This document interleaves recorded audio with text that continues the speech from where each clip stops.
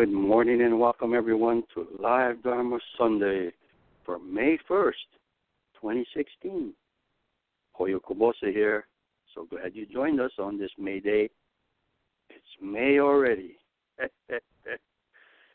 Also, we recently celebrated National Arbor Day. I wouldn't have remembered that until I saw an article in the paper that mentioned it.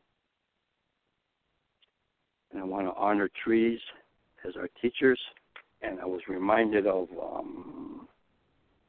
one day at the park, I saw a young lady, standing next to a tree, and her arm was stretched out sideways, and her palm was touching a knot on the tree.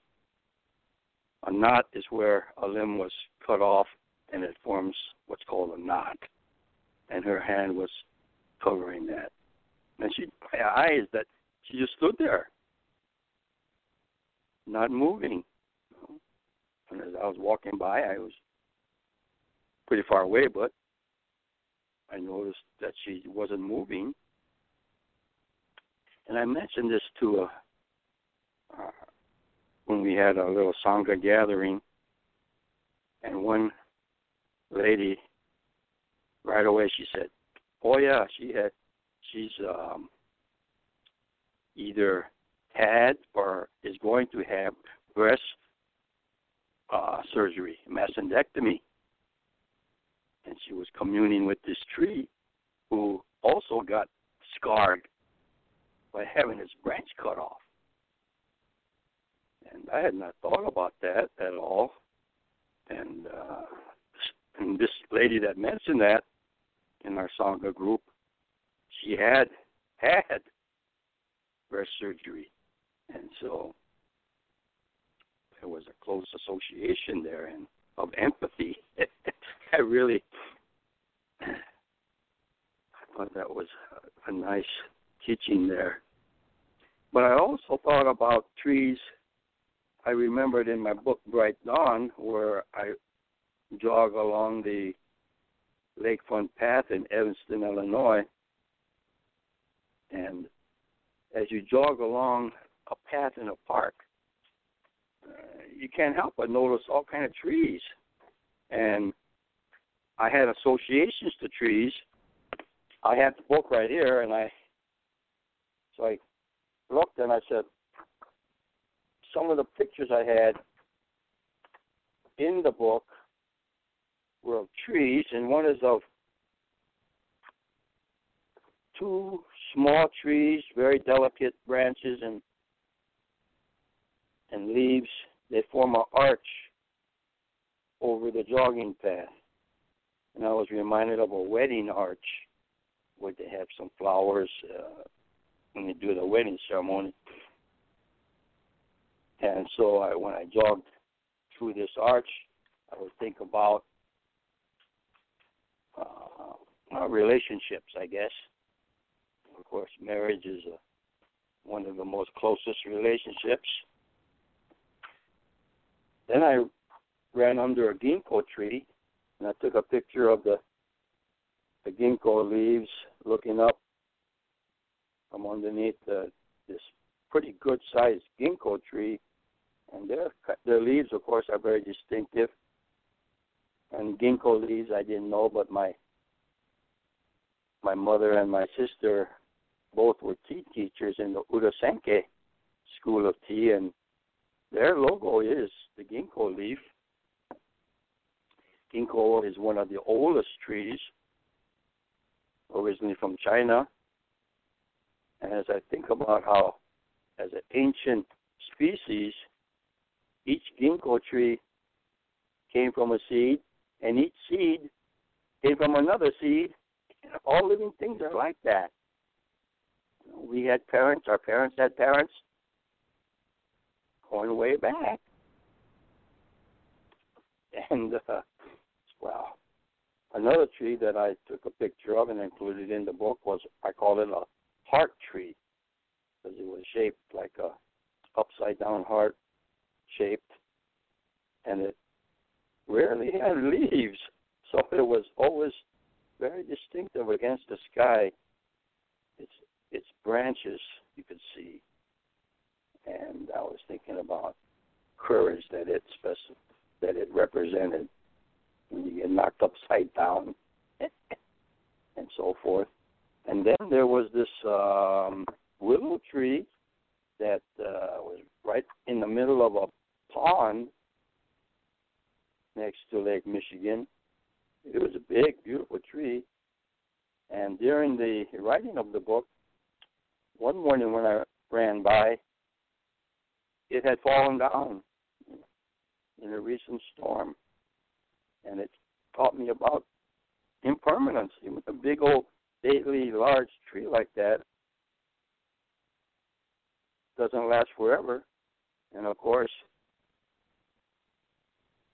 it will go back to the earth, decompose, give nutrients for another tree, and another tree was planted there, another willow tree, you know. I have a picture of what I call the Zen tree. There was the Zen circle, in Japanese called Henso, and it was a tree where the bottom part of the trunk was, for some reason, white, maybe about 3-4 feet from the ground up. It was all white. And in the middle of that white band was this darker bark, making it just a perfect circle. And every time I ran by that tree, I thought about circles. And then I ran by these trees, medium-sized trees, but they were very, I don't know what kind of trees they were, but they were not, the trunk was not straight up and down vertically, but curved around close to the ground. And they looked like, I call them jitterbugging trees because there was 2 of them, and they looked like they were dancing together with their trunks, you know, rotating around and almost horizontal, right low to the ground there. They really looked like they were dancing together. And so when I thought about these trees in Arbor Day, I went and got my book and revisited. Well, today I'd like to introduce our guest to give us the Dharma glimpse. This is Mark Kaiyo. Kaiyo is ocean sun. He lives in Florida. Probably gets to see a nice sunrise from the east coming up over the ocean. He was part of our LM5 group. And let's hear from Mark Kaiyo.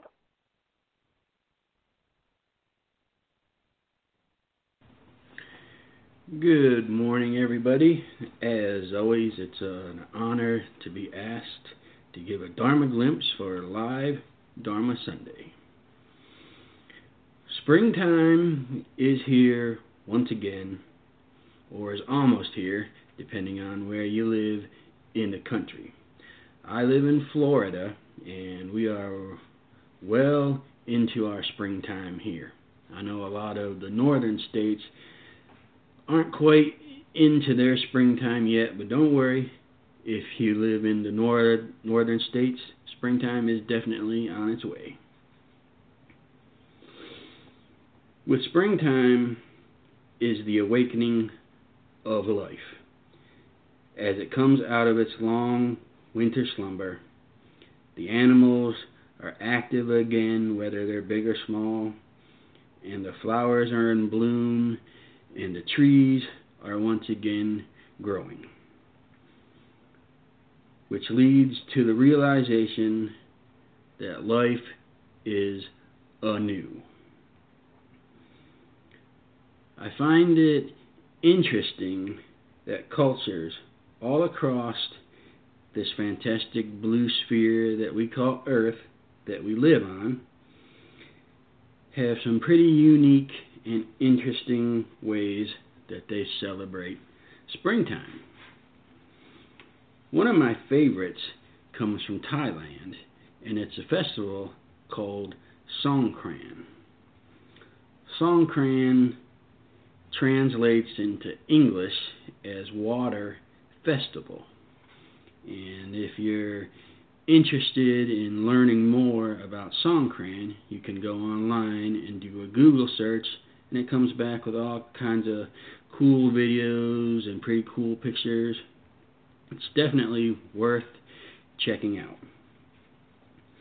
The Water Festival, Songkran, is pretty much like a giant water fight where everybody gets splashed or sprayed with water in a good manner.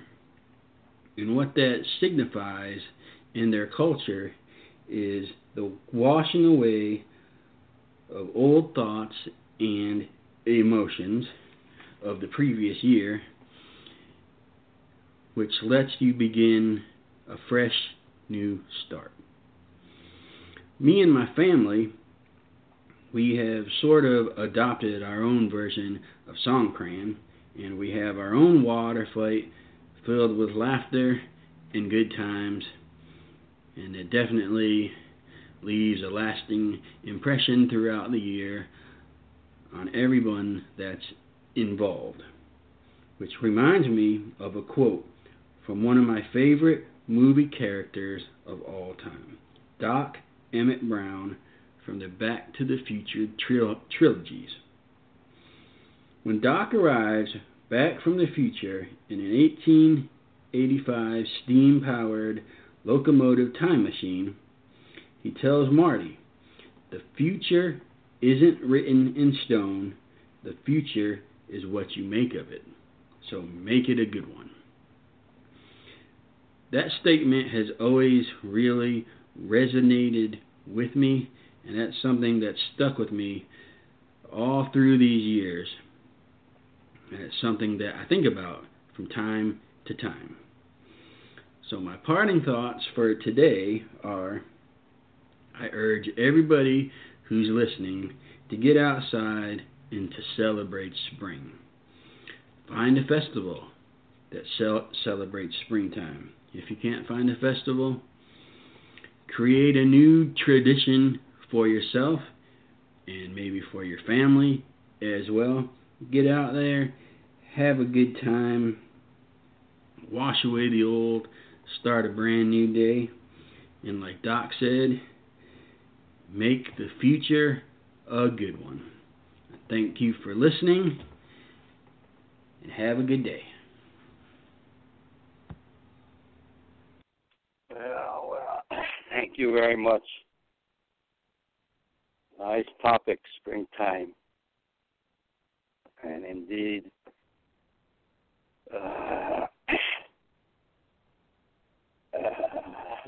all kinds of cultures have celebrations. And, nature, the seasons, the winter festivals, I'm sure there are autumn and spring festivals, summer festivals. And I'm sure they started a long time ago when we were more of an agricultural society and spent a lot of occupations and livelihoods were spent, related to agriculture, growing crops and being outside. And I know some people,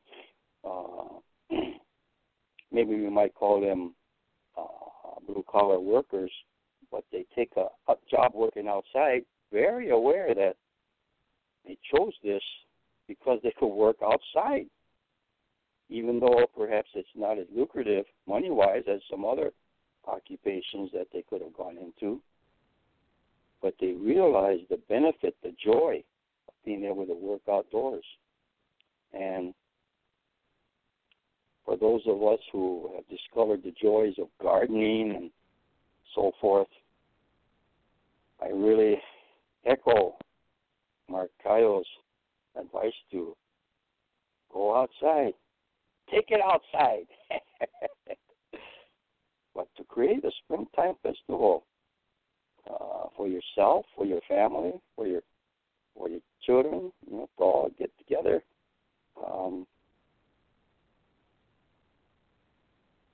is a tremendous idea. Sometimes when I was teaching in college, comes and, boy, that's a rough competition to have the students wanting to stay indoors and come to our class when the day is so nice. So sometimes a lot of teachers will say, hey, let's take it outside. And we'll go and sit on the grass outside in the campus, and I know students really appreciate that. There's something about being outside, and I know my father, the late Reverend Kubose, he loved to garden. Always took care of the temple grounds, even in the inner city. Would plant flowers and so forth. And once on the interview, they were talking about it, and he said, yeah, I like dirt. And he kind of smiled and chuckled, put your hands into the earth, and to see things grow. I think it kind of resonates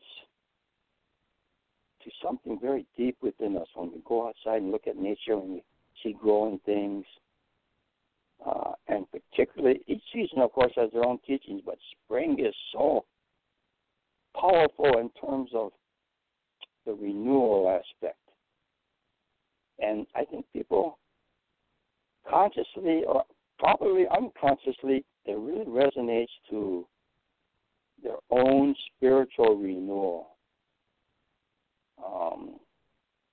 And somewhere in our subconscious, we realize that there's a cycle, that it's not just a continuous, unchanging season, human mortality, and this really adds the punch to the joy of being alive. I guess, so I have to really put my hands together and gasho and bow to nature itself